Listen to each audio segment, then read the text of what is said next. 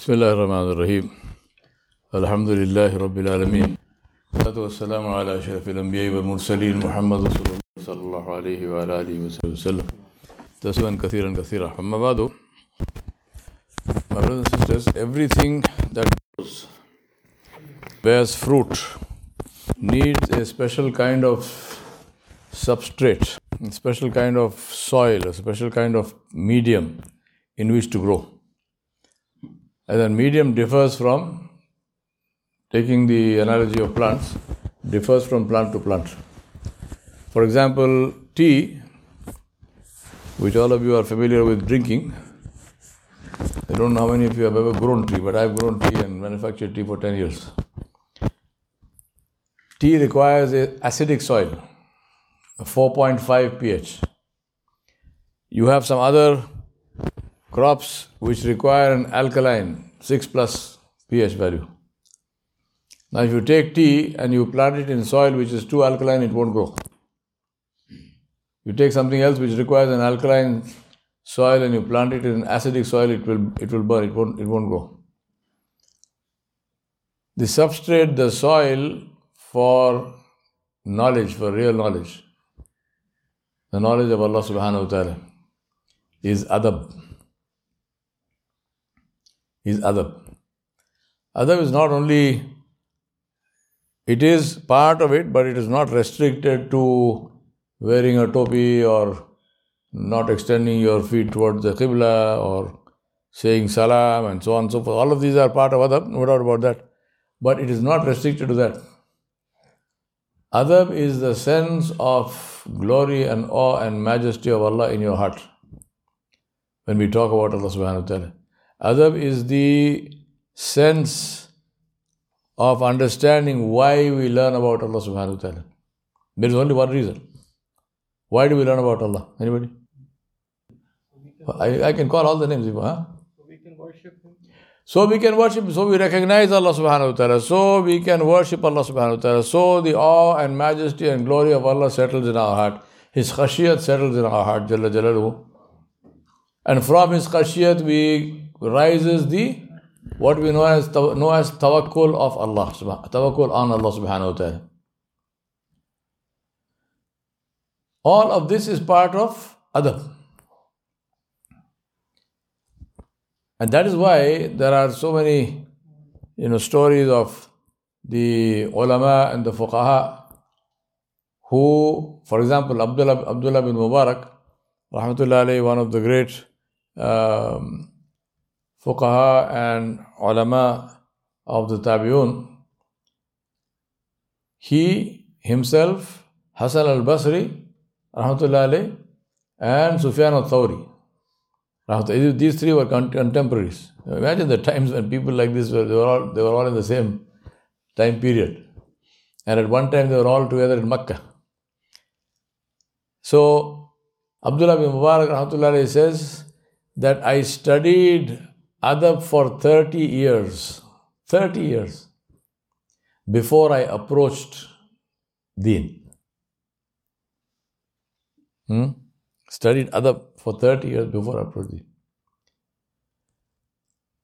We know the famous story of Imam Malik bin Anas radiallahu anhu. Imam Malik's mother, when Imam Malik was a little boy, his mother used to, every morning, she used to dress him up, tie a turban on his head, and she would send him to Masjid al-Nabawi al-Sharif to study under Rabi'atul Rai, Rabi'a bin Abi Abdurrahman Farruq, rahmatullahi alayhi, one of the great scholars of this deen. She used to send him, Malik bin Anas, to study under Rabi'atul Rai, and she would say it every day. She would do this, and she would say to him, take from the adab of Rabi'a before you take from his ilm. Take from the adab of Rabi'a before you take from his ilm. Very interesting. There is a very interesting story in the seerah of Rabi'atul Rai himself. He was called Rai because Rai means opinion, and he was called Rai because he was so well known for his rulings in fiqh and his opinion that his name became Rai. Rabia of Tarai. Now his story is very interesting. His father, Farooq, Abi Abdurrahman Farooq.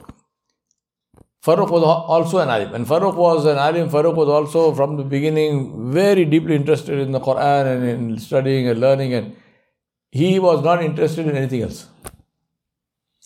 So as he became a teenager, he became, maybe in his 20s or something. And his mother and his aunts and so on used to constantly, just tell him to get married. What is this? Today we have a situation where we have little here, 12-year-old, 14-year-old kids who come to me and say, Sheikh, please make dua, I should get married. But the case of Farooq, it was the opposite. He didn't want to get married because he said, I have no time, I have to study. And this was a very common thing with a lot of people. One of the greatest of the Imams of the Shafi Madhab, An-Nawawi Rahmatullahi Alayhi, he never got married his whole life. He said, I have no time. If I get married, then I have to give time to my family. This is a part of religion. I can't just marry and abandon my wife, so I'm not going to marry. Anyway, so they used to get after him. So what Farooq did was, Rahmatullahi Alayhi, he put a set of conditions. So he said to his mother and his aunts, I will marry a girl who has this and this and this, and he put this huge set of conditions. She must be a Hafiz Quran, she must be a this of Hadith, she must have that, and so on and so on. And he made this into one. His whole idea was, I will give you a standard that you can never find. So, goodbye, you can't come back to me. But never underestimate women, right? So they found him. They found one girl like that for him. So now he got married. Now he can't refuse. They said, here is this girl. You told us the conditions? All the conditions. So nikah was done. That night, when he first saw her for the first time, he didn't like her at all. Wallah, whatever it was. He just didn't like her. So what did he do? He put his musalla, he said, Allahu Akbar. And he prayed 2 rakat. Now his wife, newly married, she's waiting for her husband. And as soon as Salam Alaikum, he stood, Allahu Akbar. Now he prayed 2 rakat, and he prayed 4 rakat, and he prayed 8 rakat. So she realized that she knew what was going on. She was an alim herself. She was a great scholar herself. So she realized what's going on. She said, look, what's going on here is my husband doesn't like my face. Simple as that, right? So when he finished one of those rakat that he was praying, she said, Allah subhanahu wa ta'ala said, فَعَسَىٰ أَن تَكْرَهُ شَيْئًا وَيَجْعَلَ اللَّهُ فِيهِ خَيْرًا كَثِيرًا. She said, Allah subhanahu wa ta'ala says, maybe there is something you dislike, but Allah subhanahu wa ta'ala has put a lot of khair in that, a lot of barakah, a lot of blessing in that. So Farooq was still not convinced. He stood up again, Allahu Akbar, and he forgot Surah Al-Fatiha. He suddenly found that he cannot recite Surah Al-Fatiha. Now this is a man who's an alim, he's a hafiz, he's everything, right? And he cannot recite Surah Al-Fatiha. So he got the message. He said, no, this is something else happening here. How can I forget Surah Al-Fatiha? So he stopped that salah and he was with his wife. But next morning, he went from his house, he went to the Masjid Nabawi Sharif. This all happened in Medina. Went to Masjid Nabawi, and from Masjid Nabawi, there was a contingent, a battalion going off to fight in Iraq. He joined them and went away. He had 36,000 dinar. He left that with his wife. And he went to the masjid. He went off with his contingent to fight in Iraq. He did not come back for 27 years.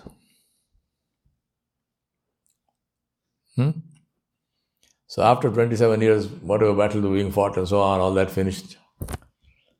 And now this man, imagine, he may have left when he left, he may be about 25 or something. He goes for 27 years. He's coming back now, he's in his 50s. Yeah, he's tired also. He's not an old man, but he's tired. So he came. He had his spear, his sword. He came to his house And he knocked on the door, and a young man opened the door. So he said to the young man, "Move, I have to go inside." The man said, "You have to go inside?" "Inside where?" He said, "This is my house." The man said, he said, "Who are you? I don't even know you. How do you mean you just come to somebody's house and say, this is my house?" He said, "Who are you?" He said, "I am the owner of this house." He said, "Nonsense, you are not the owner of this house. I am the owner of this house." And this big argument started. When the voices were raised, his mother came out of the balcony. She saw him. She said, "Yeah, Rabia, that is your father. That is your father." So then he hugged his son and so on. He's seeing his son for the first time. He left when the son wasn't even born, right?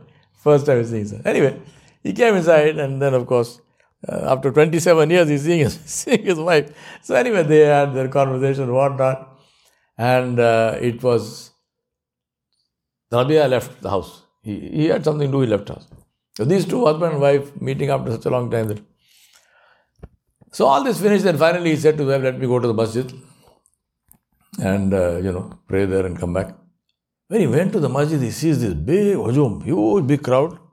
And there is somebody sitting in the corner there, and he's giving dars, and the lighting was not so great, so you couldn't make out who the person is. So this man, he asked people, he said, "Who is this person? Who's the sheikh who's giving dars?" They said, "This sheikh is Rabia." He said, "What Rabia? Which Rabia?" He said, "Rabia Abi Abdurrahman al-Farrukh. Rabia, the son of Farrukh." He said, "Me? I am Farrukh. He's my son." He said, "If you are Farrukh, then he's your son." He said, "All these people?"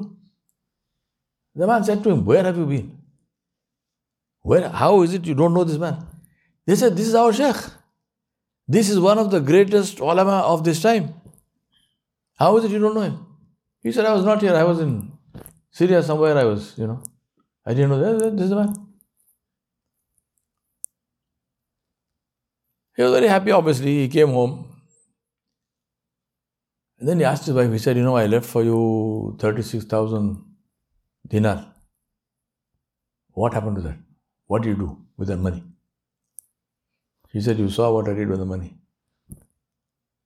What you saw just now in the masjid, that is what happened to the money."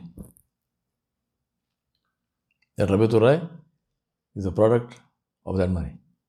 Meaning, she used that money to support her son and herself for 27 years, 28 years of learning and studying. Who is Rabiatul Rai? Rabiatul Rai is the teacher of Imam Malik bin Anas. Imam Malik bin Anas is the teacher of Imam Shafi. Imam Shafi rahmatullahi alayhi is the teacher of Imam Ahmad bin Hanbal. One after another, the greatest names of the scholars of the Ummah. This is the reward. None of them were wealthy. Nobody had palaces. Nobody ruled countries.